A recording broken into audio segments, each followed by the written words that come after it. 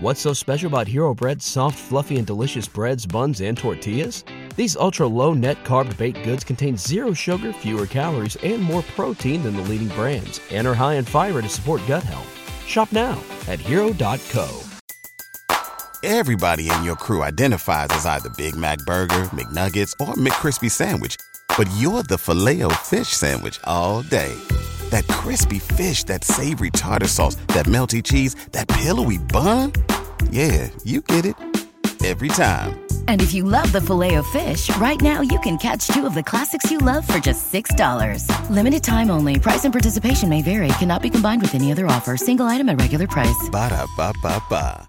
What's up, family? Thank you for tuning in to the Dream Nation podcast. My name is Casanova. I'll be your host, and I'm excited to be bringing to you entrepreneurs, thought leaders, and trailblazers from around the world. Stay locked in with us because we're about to go on a journey that will change your life.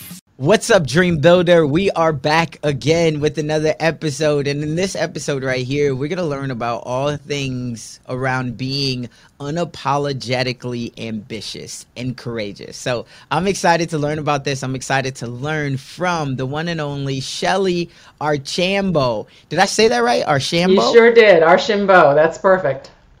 Got it. I love it. I love it when I get it right on the first try. So without further ado, please help me in welcoming her to the show. Shellye, you want to go ahead and say what's up to Dream Nation? What's up, Dream Nation? Great to be here.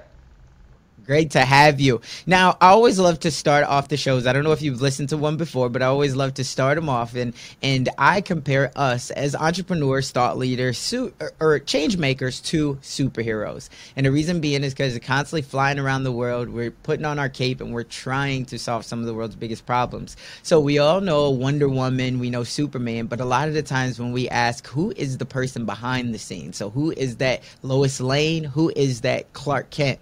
And so my question to you is, a lot of people have seen you on YouTube or the biggest platforms, and they see you as this superhero, but behind the scenes, when there is no cape on, when there is no camera, tell us, who is that, in your case, Lois Lane? Well, the Lois Lane in Shellye Archambeau is a woman who likes people. I mean, I genuinely like people. So therefore, I have lots of, warm relationships. I tend to be the person that likes to, reach out and help. I enjoy cooking and entertaining and having people in my home. I enjoy my grandchildren. I enjoy being able to just help and support others. I like to travel. So I'm pretty straightforward, pretty down to earth, and like the things that many other people do. I love it. Love it. Now, for anybody who doesn't know your background, your history, give us a little bit of background on, how did you get to where you are now? Because now you're an accredited CEO, you're a business developer, you're a coach, you're an inspirational leader. But take us back and tell us, what was your journey like growing up? Well, I think my most formative years actually happened to me in elementary school. I'm the eldest of four. My parents were crazy, absolutely crazy, Casanova. They had 4 children in less than 5 years. Whoa. Yeah, right. Anybody who has kids, you can imagine, right? Crazy. Oh, yeah. So I'm the eldest. We grew up very close, but very competitive. And when I was in first grade, we were living in Philadelphia, right in the heart of the city. My school, very diverse. I didn't really understand the whole black, white, everybody was just kids, right? Because we were all mixed up. Well, my father got a new job and we moved to a suburb of LA. And this was the 60s, which was a very racially charged time. And I was suddenly the only black girl, not just in my classroom, not just in my grade, but I think the school. And life was not good for me. I got abused physically, verbally, by kids, by adults. I got beat up by kids in my class. It was just not good. So I learned very early that the odds for me doing anything or becoming anything were just not in my favor. So I learned that I had to do things differently if I wanted to actually improve my odds. So fast forward, I had a fateful conversation when I was 16 with my guidance counselor. That obligatory conversation. What are you going to do when you graduate from high school, going to college, right, etc. So, okay, I'm going to college because of my family. My father didn't have a college education, but it was all about get good grades because you're going to college so you can get a job. So that's what I told her. I'm going to go to college so I can get a job. And she said, well, what do you want to do? And I said, honestly, I don't know. I just want a job where I can keep the thermostat at 72 degrees in the wintertime. I can eat out at restaurants and I can travel, because these are all things that I can't do. And, she said, okay. She said, so what do you like to do? And I said, oh, clubs. I'm in everything. I'm in American Field Service and French Club, right? National Honor Society. I'm even a Girl Scout, but don't tell anybody. I said, and I enjoy running them. And she said, well, clubs and business are kind of the same. You pull people together and get things done. And I said, oh, all right, then I'll go into business. And since I like to run clubs, I looked around and the people who ran businesses were called CEOs. So literally at 16, I decided I'm going to go be a CEO. Now, did I have any idea what that meant? No, right? I just knew businesses were like clubs. I like running clubs, so I'll go be a CEO. But then I spent my whole career very intentionally working on improving my odds to make that happen. And it did by the time I was 40. Huh. Now, when you were growing up around this time, let's say even the years of 13 to 17, did you have any side businesses? Were you kind of an entrepreneur at heart, or was it truly brand new to you, but you just loved the thought of just being around people, so you said, I'll figure out the rest later? I was not entrepreneurial, but I was always working. I mean, I picked strawberries, right? Because those are jobs you can get when you're not old enough to actually get a real job. I cleaned stalls and barns. I obviously babysat. I had jobs, a waitress. I had jobs all the way through in terms of growing up. Because in my family, we all got a little bit of an allowance, but anything we wanted to do, we had to pay at least half of. And so you had to figure out how to make money. So I worked all the time, but I wouldn't say I was entrepreneurial. And that's I didn't even think so much about entrepreneurism. So when I came out of college, my whole idea of being CEO, I was like, all right, I picked tech because I'd heard along the way that if you pick industries that are growing to be a part of, there's never enough resource. And if you're good at what you do, you can move forward faster. So I said, great, looked around, it's the early 80s, tech. Good news, it's still tech. But I said tech. Yeah. And then I said, all right, who's the best company in tech? At the time was IBM. So I said, great, I'm going to join IBM and become CEO of IBM. Audacious. So there's so much to unpack here, and I'm very, very excited about this. So first off, what was the driving factor that you didn't give up as a young girl? Because a young girl now being moved to LA, right? And you're the only black one, and you're being abused physically, verbally, emotionally. What was your guiding light? Was it your mom? Was it your dad? Did you get a friend that allowed you to be a part of your first club? Like, what pulled you through those years where you're feeling like, listen, I don't have a place in this world and I'm just going to shut down? Yeah, well, honestly, I tried to. As you think about those times in those years, I definitely withdrew. And I got lucky. Number one, I had strong parents. The message that my mother was always trying to deliver was, you can't control what people say to you, and you can't control what people do to you, but you can control how you respond. So don't let them win. And her whole thing about letting them win is if they affect how you feel about yourself, then they've won. So don't let them win. All the rest is surface stuff. They don't know you. They don't know what you're capable of. They don't know what you're made of. Don't let them get in your head. They don't know you, and therefore they have no right to judge you. It's that whole mentality of don't let them win. And so that helped. But honestly, it was a couple of teachers that also made a difference. Because, every time I left home, I was facing the rest of the world, right? And I had a third grade teacher that really took notice, if you will, and an interest in me, and she made a big difference. She actually, it's how I got into horses of all things, because she actually had a farm, and she approached my mother and said, "Do you think Shellye would like to ride horses?" And she literally, here I am, I think I was in third grade when all this happened, and she pulled me out, and Saturdays I would go, Mom would drive all the way out, and I'd go and I'd ride on horses. And suddenly I was in an environment in which I felt big. I felt strong. I'm sitting on top of a horse looking at the world, right? being able to control. It was the first time that I started to feel a sense of power, right? And then I could do something. And then the next big influence was probably my 5th grade teacher, Mrs. Mizrahi, and she was my math teacher, and I loved math. And she realized that I was kind of off to the side, but I was good at math. And she said, Shellye, if you finish your math first, you can help other students. Oh my gosh. All of a sudden, I had a role. I would race through my math work so I could spend all the time helping others. And then I learned in helping others, I could create relationships because now they got to know me in a way that was positive, right? And that stuck with me forever. To this day, I believe the best way and the way I've always built relationships is I reach out and help people.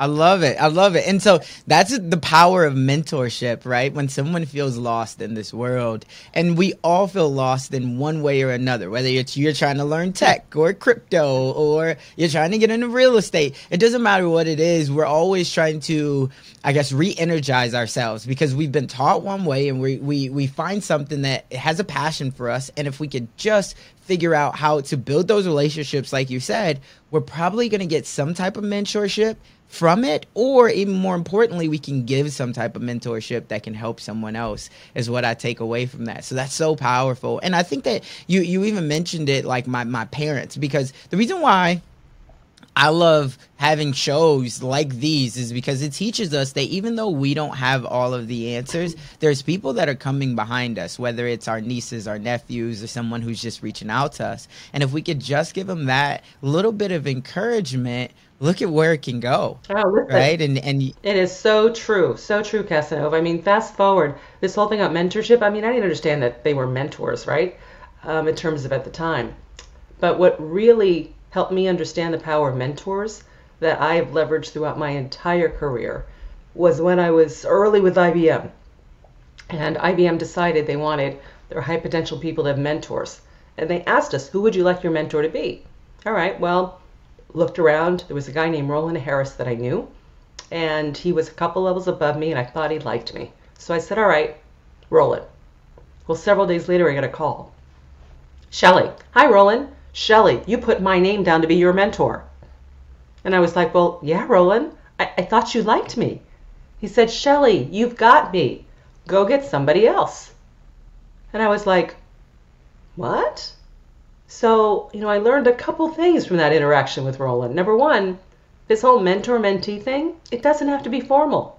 I had no idea he considered himself a mentor. And number two, I could have as many as I wanted. Roland told me, go get another one. And literally, I spent the rest of my career adopting mentors all over the place. Because what I learned is no matter what job you get, no matter what problem or challenge you face, somebody else has been there or done that before. So go find them. Talk to them. Learn from them. No reason to go through and make all the same mistakes, right? Start on second base instead of home plate. I love it. I love it. There's so much from there. Now, one question that I have is, and this is a great transition and segue into it. So you said, okay, well, I'm going to go to IBM and I'm going to work for them. But this was still at a time where we know that racism, we know that biases. What's so special about Hero Bread's soft, fluffy, and delicious breads, buns, and tortillas?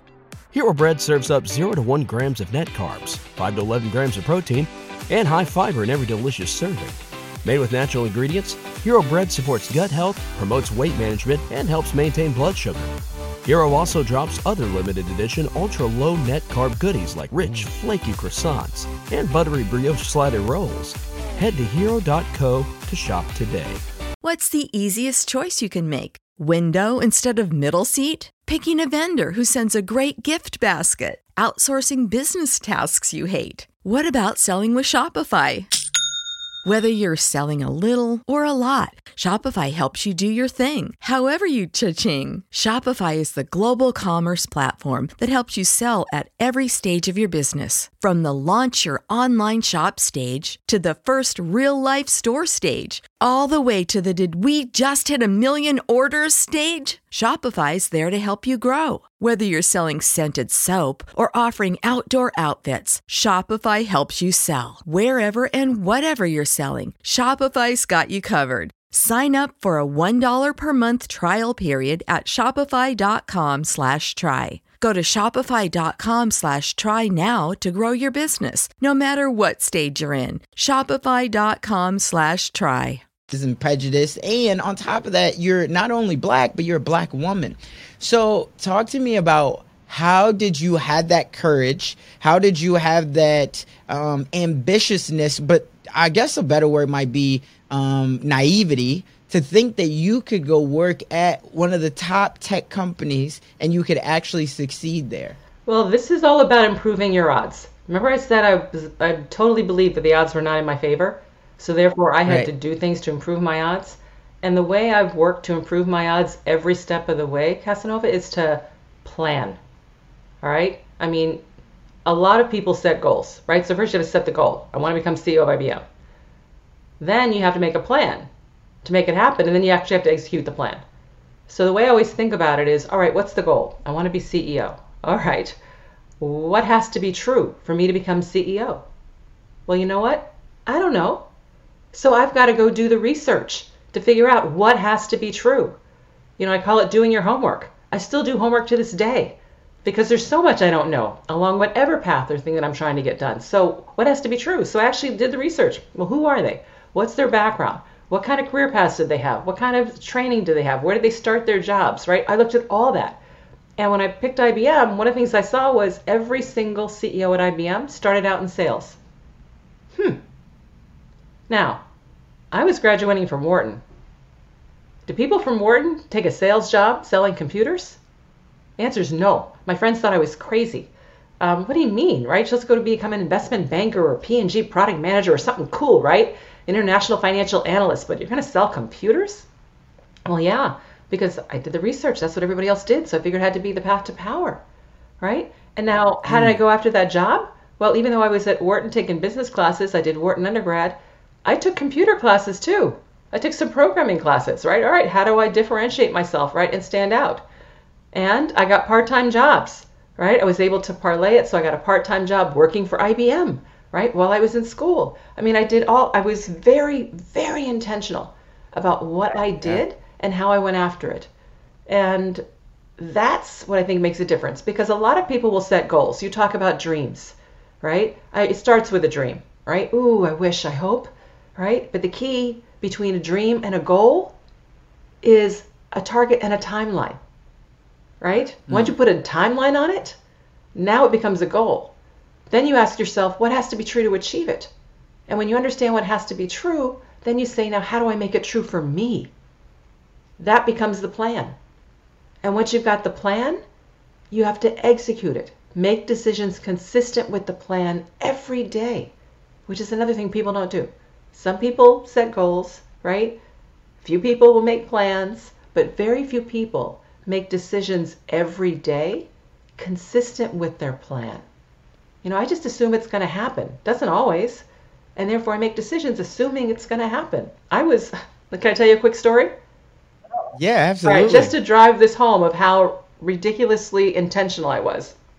So it came from very modest means, all right? So didn't have a whole lot of money. I'm now a sophomore in college, and I need a winter coat, all right? So I go to the outlet, I buy a coat, come back, show my roommate. It's a double-breasted kind of swing coat, except this is the early 80s. In the early 80s, the style is double, a button-down pea coat, very fitted, broad shoulders, right? And so she says, well, Shellye, it's a nice coat, but it's not very stylish.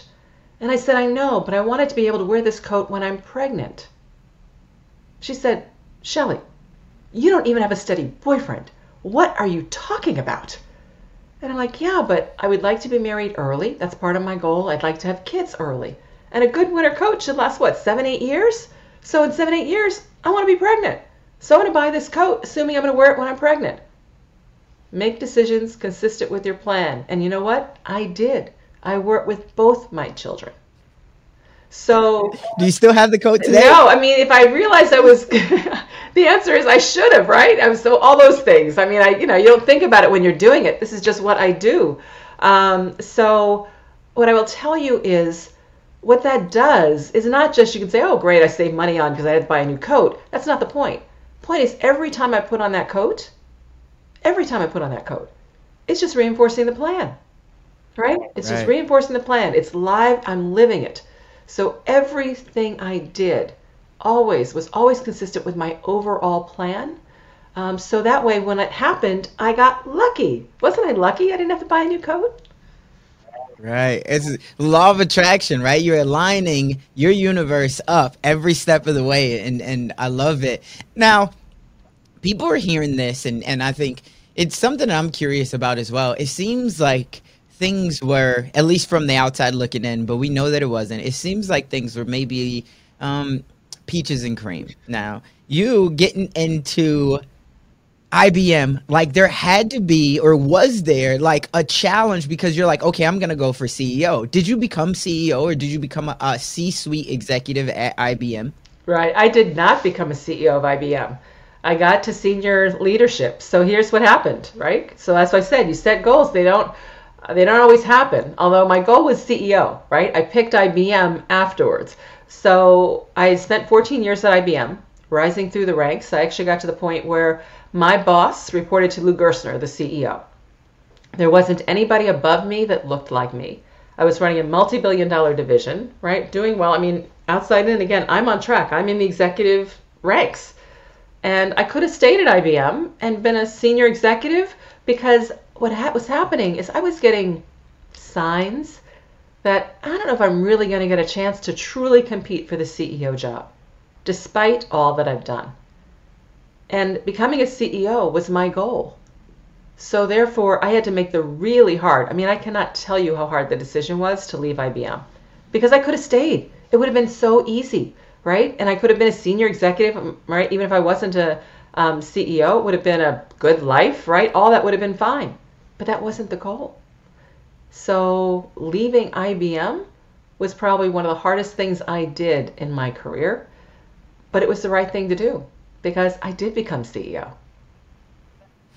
Now, before we hop into where you became a CEO, when you say signs, was it just your internal intuition signs, or was it like what was the signs? And I ask that because there's somebody out there right now that is a dreamer and a doer, but maybe they are not a full-blown entrepreneur yet, and they are an executive, and they're listening and they're watching this right now, and they're saying, well, what was the signs? Because I feel like I've gotten some signs, but I don't know if I should be moving or if I shouldn't be moving right now to go after my goal. Sure. So one was, despite the fact that I was highly rated in each of my jobs, I moved forward quickly, so I was obviously highly rated. IBM, like many large companies, they pay in pay bands, right? If you're at this level, you can get paid from this band to this band, right? This level, this range, this range. Well, what was happening is I just felt I was not being paid fairly. I was always being paid at the bottom of the band, even though my performance was at the top of the band. So that doesn't make any sense to me. And while I'm not a mercenary, I was never one of these people that took a job because it was the highest paying, right? I was very strategic on what kinds of jobs and skills I was trying to get. But I made a lot of trade-offs. My family had made a ton of trade-offs. I needed to be paid fairly. And I talked about it. I asked about it, right? Periodically I get a little thing. Oh, but Shellye, you got a big raise. I said, I don't care if I got a big raise. If the average person who's in my job is making more money than I am and I'm performing better, right? That doesn't make sense to me. So anyway, so one, I wasn't getting paid. So I thought, they really valued me. I feel like I'd be getting paid. And then, other little things. But the big thing that broke the camel's back, if you will, was the CEO, Lou Gerstner, I was in Tokyo at the time, living in Tokyo, running an Asia Pacific business. And he comes to Tokyo and I learned that he had a few one-on-ones with some of my peers, but not with me. All right. If I'm really, considered that highly, I would have been one of those people. And so those, like I said, the signs. And let me tell you, fast forward, when I left IBM, I want to make sure I get the math right here. I almost doubled my compensation. So I wasn't being paid fairly. And did these come off of relationships? Like, how did you take us then into the new opportunity that you got? like, did you now start to voice this to your other colleagues who maybe wasn't at IBM and you said, hey, you know what, I'm not being compensated fairly, I'm looking for another opportunity? Or were all along were you being kind of poached about joining another company? Yeah, I had actually gotten calls, and yes, I was pretty visible, so I was actually getting calls about jobs and things, but I wasn't paying any attention because IBM was my career. So what I started doing was listening to those calls. And then, yes, I did tell a few people outside of IBM, because I do believe if you need help, then you need to tell the universe, because the universe doesn't know, it can't help you. And what happened is the job I got coming out of IBM actually came through a prior relationship. So I got one of the phone calls I got was from the CIO of Blockbuster. And the CIO of Blockbuster, who had been a customer of mine back when I was in IBM sales, right? And he said, hey, Shellye, are you ready? Basically, are you ready for a real job? But Blockbuster was looking for a president of Blockbuster.com. They were creating a new division. This is the late 90s. So this is when everything was kind of getting started in the .com world. And they wanted someone to kind of build this business. And with my tech background, I'd done a lot in .com. And, you know, like I said, the guy I knew, he was referring me in. So I competed. I said, that sounds interesting. Sounds interesting because when I was looking to leave IBM back to doing my homework, I checked. And it turns out a lot of people who leave big companies and go lead. Everybody in your crew identifies as either Big Mac Burger, McNuggets, or McCrispy Sandwich. But you're the Filet-O-Fish Sandwich all day. That crispy fish, that savory tartar sauce, that melty cheese, that pillowy bun. Yeah, you get it. Every time. And if you love the Filet-O-Fish, right now you can catch two of the classics you love for just $6. Limited time only. Price and participation may vary. Cannot be combined with any other offer. Single item at regular price. Ba-da-ba-ba-ba. Other companies, especially smaller ones, because I was like, I'm not going to do another big company. It's going to take too long to figure out the whole network, relationships. Let me go run a smaller company. But a lot of people stumble a time or two because it's so different. And as a black female, I don't have as many strikes at bat. So I've got to improve my odds. So I figured I'd go get a seat at the table job, which means a job that reports to the CEO, has a chance to interact with the board of directors, right? That learn what is so different, and then go after my CEO job so I could improve my odds of succeeding at it. So I thought this was a perfect first job to step out of IBM for in terms of learning that.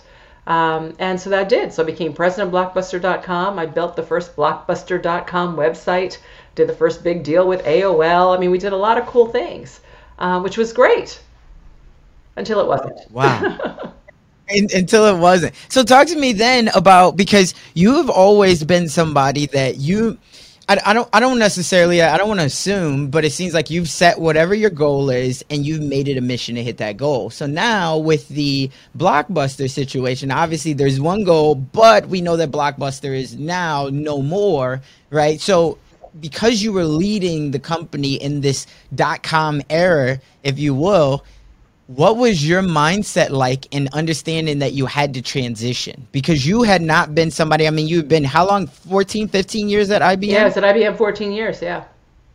14 years. So now going into Blockbuster, and now you're leading this company that has been a staple for, 15, 20 years. But now you also see that everything is more innovative. Do you think that if you could have done it, do you think that you contributed to maybe the acceleration of it going down, or would you have done things differently knowing what you know now? Well, let me tell you. So I was president of Blockbuster.com. I was not the CEO of all of Blockbuster. I reported to the CEO.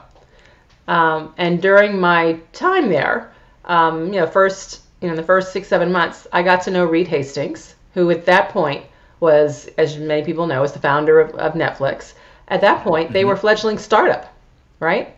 And Reed and I got to know each other because they were now doing a similar thing, right? Coming out at different sides. So Reed came out to Blockbuster, pitched, let's take Blockbuster.com, the brand, because I'm trying to build technology, but we had amazing brand relationships, right? All those good things. Combine it with Netflix, who had technology, but no brand relationships, no content, none of that stuff. Put them together and go conquer the world. And my boss said no. Say no. Were you at that? Like, were you a part of that? Were you the bridge? I was definitely the bridge. So, because like I said, I had the relationship with Reed, right, and helped in terms of bring all that in. But I was not in a decision making. This was a CEO decision, right? But did he have your ear to say? Were you like, "Hey, I think we should do yeah, this"? Like, yeah, absolutely. In terms of, I think we should do this. So when that didn't happen, it was like, oh no, I think I made a big mistake here. And so literally, I was only at Blockbuster and CEO for a year. Because after that, it didn't make sense. I came back and it was, imagine this, my family, I moved my entire family from Japan to Dallas, Texas for this job. And 7 months in or so, this all goes down. And I'm like, oh, I've made a terrible mistake. And more than that, I'm in Dallas, Texas. Not a lot of tech going on in Dallas, Texas back in the late 90s. I need to get to Silicon Valley. So imagine me having to come home and tell my husband, I kind of made a mistake. I know we just moved and everybody just got settled, but I need to get to Silicon Valley. So anyway, and that's in essence what I did. But I ended up leaving the family in Dallas. I commuted for 3 years. So there could be some stability in terms of the family. And then the family moved out to Silicon Valley. Gotcha. So then so talk to me about what's the next step? What's the next journey? Because now we've had a lot of success. Then we had an opportunity that imploded. Yep. So now how do we rebound from this? So I was like, okay, I want to get to Silicon Valley. I still want the seat at the table thing. I'm not ready to go after the CEO job. I've now got in my arsenal of skills and experience, I've got tech, I've got internet, but I wanted telecom, because one of the things I did learn at Blockbuster was all these things are coming together, right? So I wanted some telecom experience, thinking that would actually make me, again, how do I improve my odds for the different types of opportunities that might be out there? So I actually got a job as the Chief Marketing Officer and EVP of Sales at NorthPoint, which you may not remember, but it was a high-speed DSL. When high-speed internet was first coming out, NorthPoint was one of the key providers. And they looked like they were going to be the winners. They were in the process of doing a deal with Verizon when I joined the company. So I joined, and my job was trying to grow their overall sales, grow the number of lines out there, reduce their cost of sale, get efficient, etc.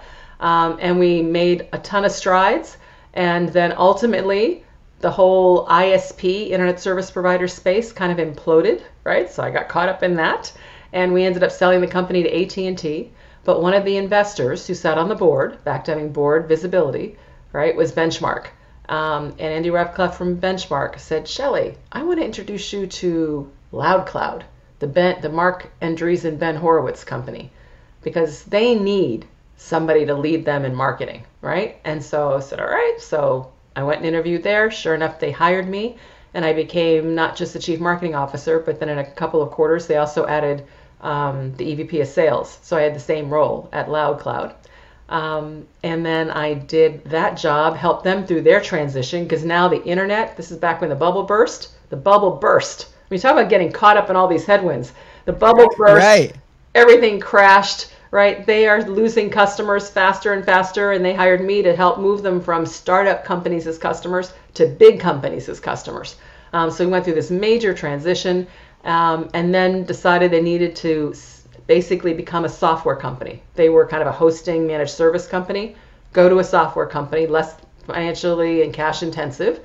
And when they made that switch, that's when I went after my CEO job and became CEO of a Kleiner Perkins invested company called at the time Zaplet, which became MetricStream.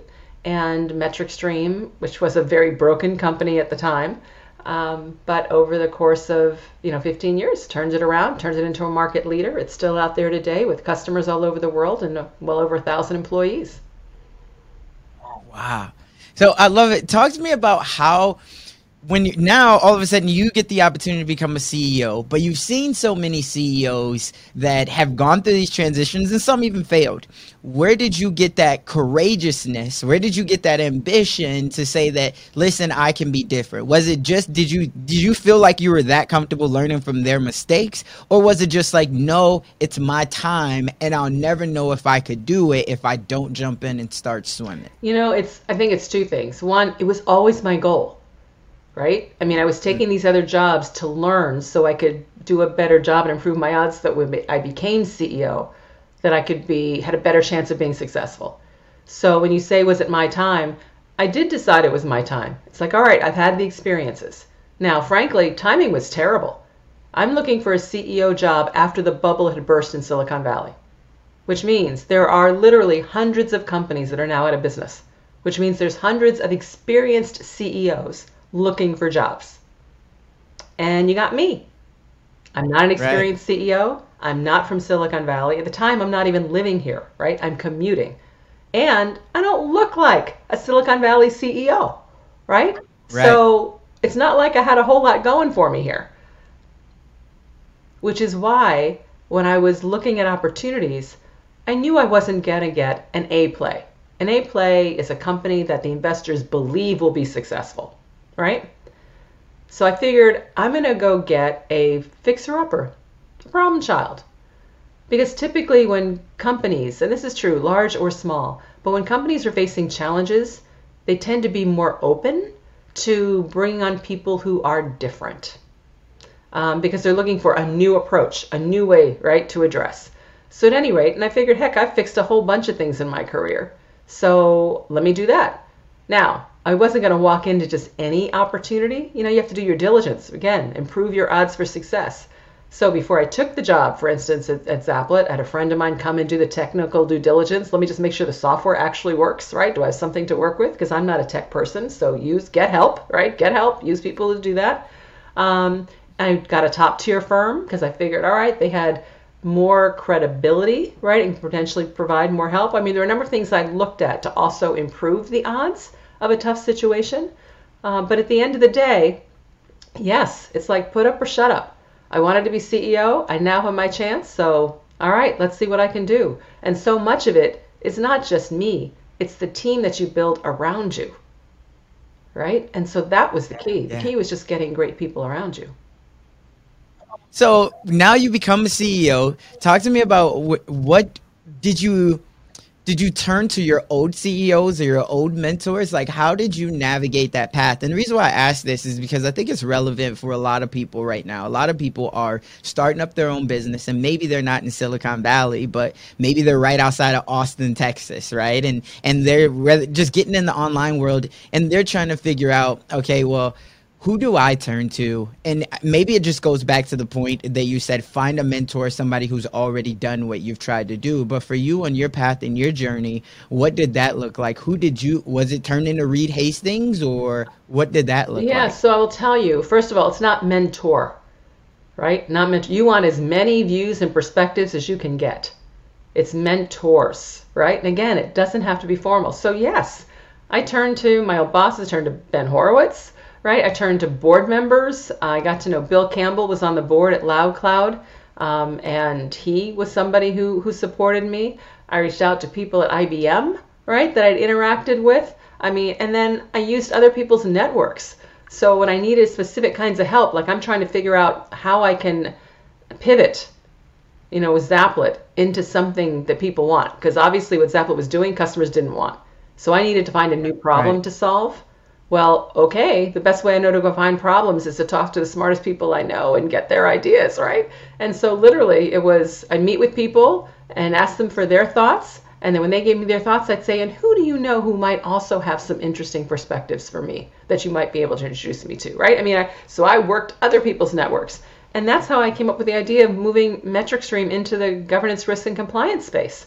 It came from Roger McNamee, who I didn't know prior to going through this process, but he got introduced to me by somebody that I did know. So don't think of it as one mentor. You want as much and as different perspectives as you can get so that you can take all that information to make your best, right? Your best decision. Phenomenal, phenomenal. One question, this is a little bit off the cuff, but I'm just very, very curious. Out of all of the mentors that you've had and all the relationships that you've built, Silicon Valley and across the country, has there been one person that has just blown you away? Like, is there one person that you've just thought like, wow? Yeah, the late Bill Campbell.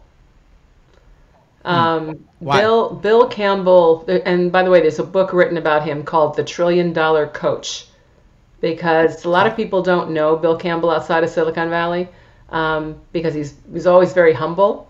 But Bill was, the coach to Steve Jobs. He was the coach to Larry and Sergey, right, at Google. He was the coach to, so he's the coach to CEOs who built literally $1 trillion value kinds of companies. And he blew me away because his approach was so caring. Bill cared. And he was very much focused always on the people. And he was all about diversity before it ever became cool.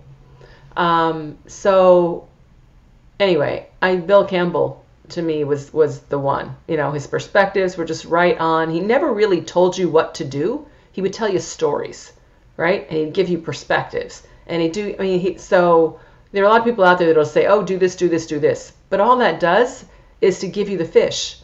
To really grow, you need to learn how to fish. And the best way to do that is for you to actually make the decisions. That's why I say you need multiple people. If you only have one, what'll happen is you'll tend to listen to that one and just go do. And now you're basically just channeling them versus creating your own.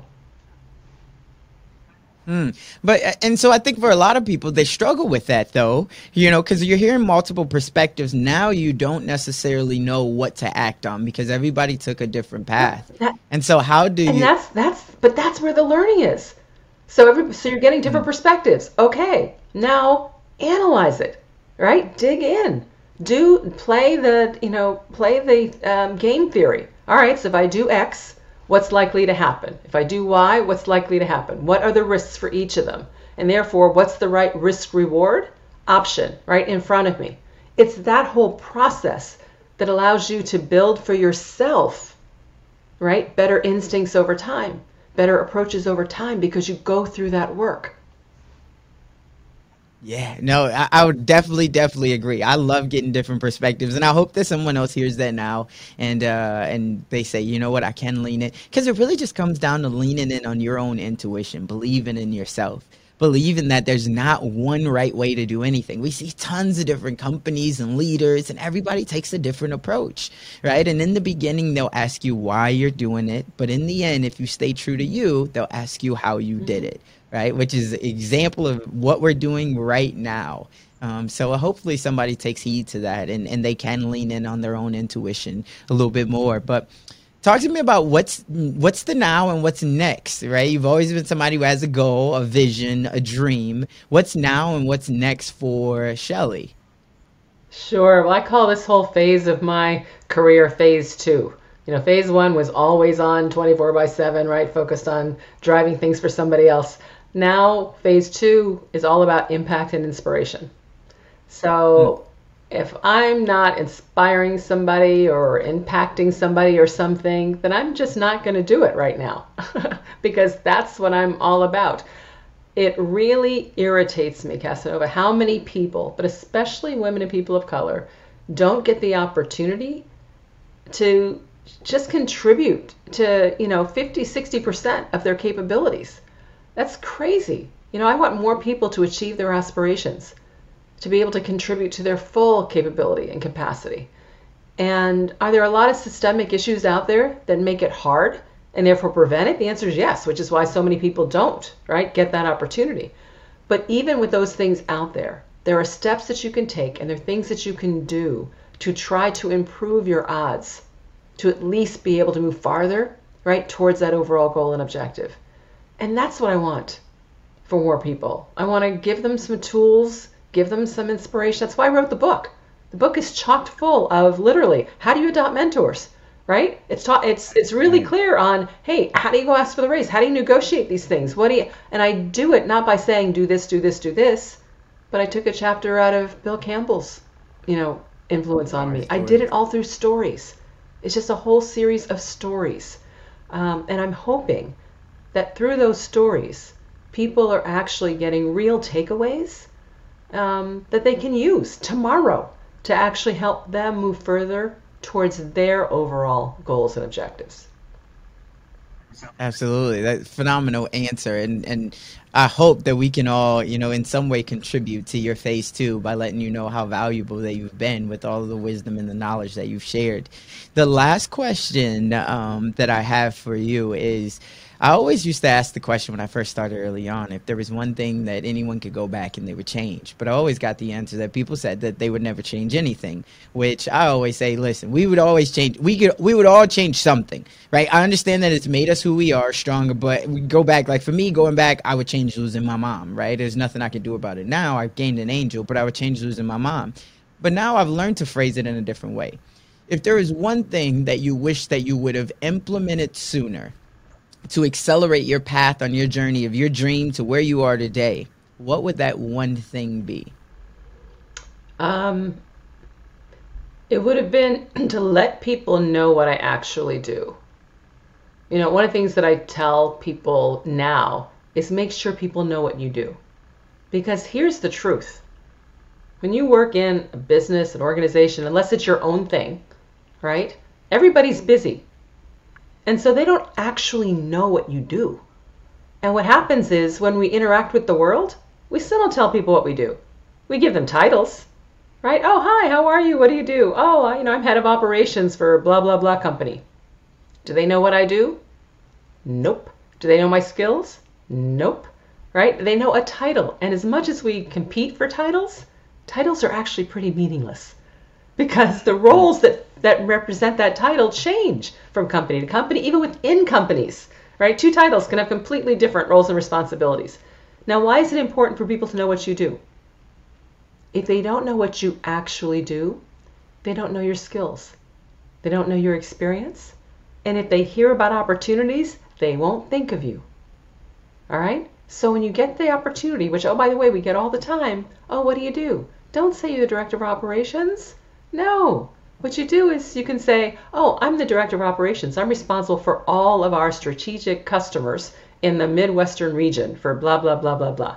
30 seconds, no more. You speak more, now you're kind of bragging and people get bored. 30 seconds. Because later on, that person may hear of another company. You know what? And we're looking for somebody who has management experience, has done things with strategic clients, blah, blah, blah. And they're like, oh, yeah, just talk to Casanova. He does that, right? If all you said was your head of operations, nobody thinks about you. All right? And that's not just outside of companies. That's even within companies. Roles come up all the time, right? So just make sure that people know what you do.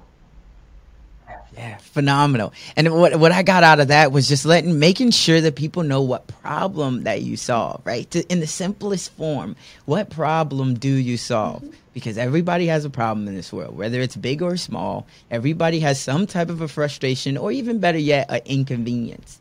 In any way that you can make things more convenient for people, if they will think of you. And so that's phenomenal advice. And I feel like I do a pretty good job of letting people know, but it has me second. I'm like, do I really let people know in the most layman terms what I do? And so from now on, as I continue to have these conversations, I'll make sure I let people know, more importantly, what problem do I solve? What do I try to solve? What do I try to, and I think that you've done that today phenomenally. So we are just wrapping up now. I want to be the first one, if no one else has told you today, to say thank you and I appreciate you. We'll make sure that we put all of the links to the show note, especially to your book, but also if anybody wants to stay directly connected with you, tell us, where can they find you at? They can find me in a number of places. I'm very active on social media. LinkedIn is a great place to reach out to me. I absolutely respond. And then Shellye.com, and that's Shellye with a Y-E, SHELLYE.com. Got it. Well, we'll definitely put those all in the show notes. And again, this is a phenomenal conversation. I've learned so much today, and it's definitely empowered me to be able to go out and let people know just a little bit better, I would say, what problem that I solve. But remember, Dream Nation, just as she said, you have to take action. You have to go out there and be willing to execute, because that dream that you have, and we all have a dream, without execution, that dream is only merely a fantasy. Absolutely. That's all for this one.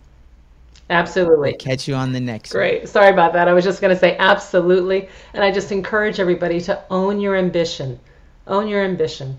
And if you want to know how to do it, check out Unapologetically Ambitious. It's okay to be ambitious. I love it. I love it. Well, that's all for this one, Dream Nation. Again, follow Shellye, reach out to her, especially if you're looking to become more courageous and you're looking to figure out how you can go to your next level. I believe that Shellye is going to be a phenomenal mentor for anyone that's willing to take action and execute on what they say that they want. So for this one, we'll catch you on the next one. That's all we got for this episode. Thank you for sticking around. That truly means a lot to me, and hopefully that means that we delivered massive value on this one. If you haven't already, the way that you could say thank you to myself and the team is just by heading over to iTunes and leaving a review and a rating. That's what iTunes loves to see. That's how we get out there even more, and I would definitely be grateful for it. I know the team would as well. Do me a favor and head on over to dreamnationpodcast.com. That's where you're going to be able to find all of the resources that we talked about in today's episode, as well as more exclusive content. And you'll also be able to sign up to our email list where we have more exclusive content. And we always love to hear the feedback from you all, because you're our tribe. So remember, in the dream we trust, we'll see you on the flip side.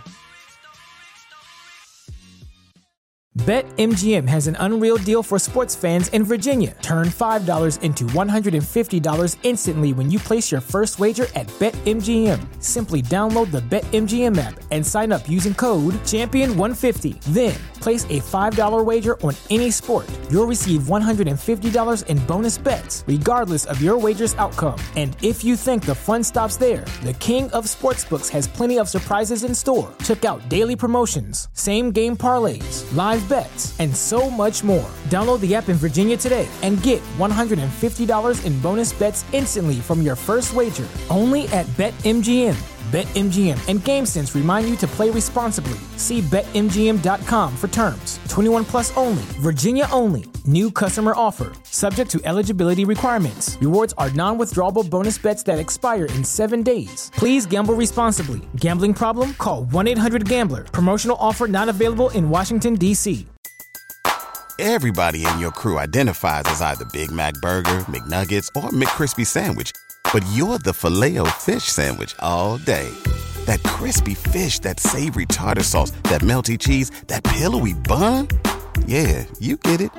Every time. And if you love the Filet-O-Fish, right now you can catch two of the classics you love for just $6. Limited time only. Price and participation may vary. Cannot be combined with any other offer. Single item at regular price. Ba-da-ba-ba-ba.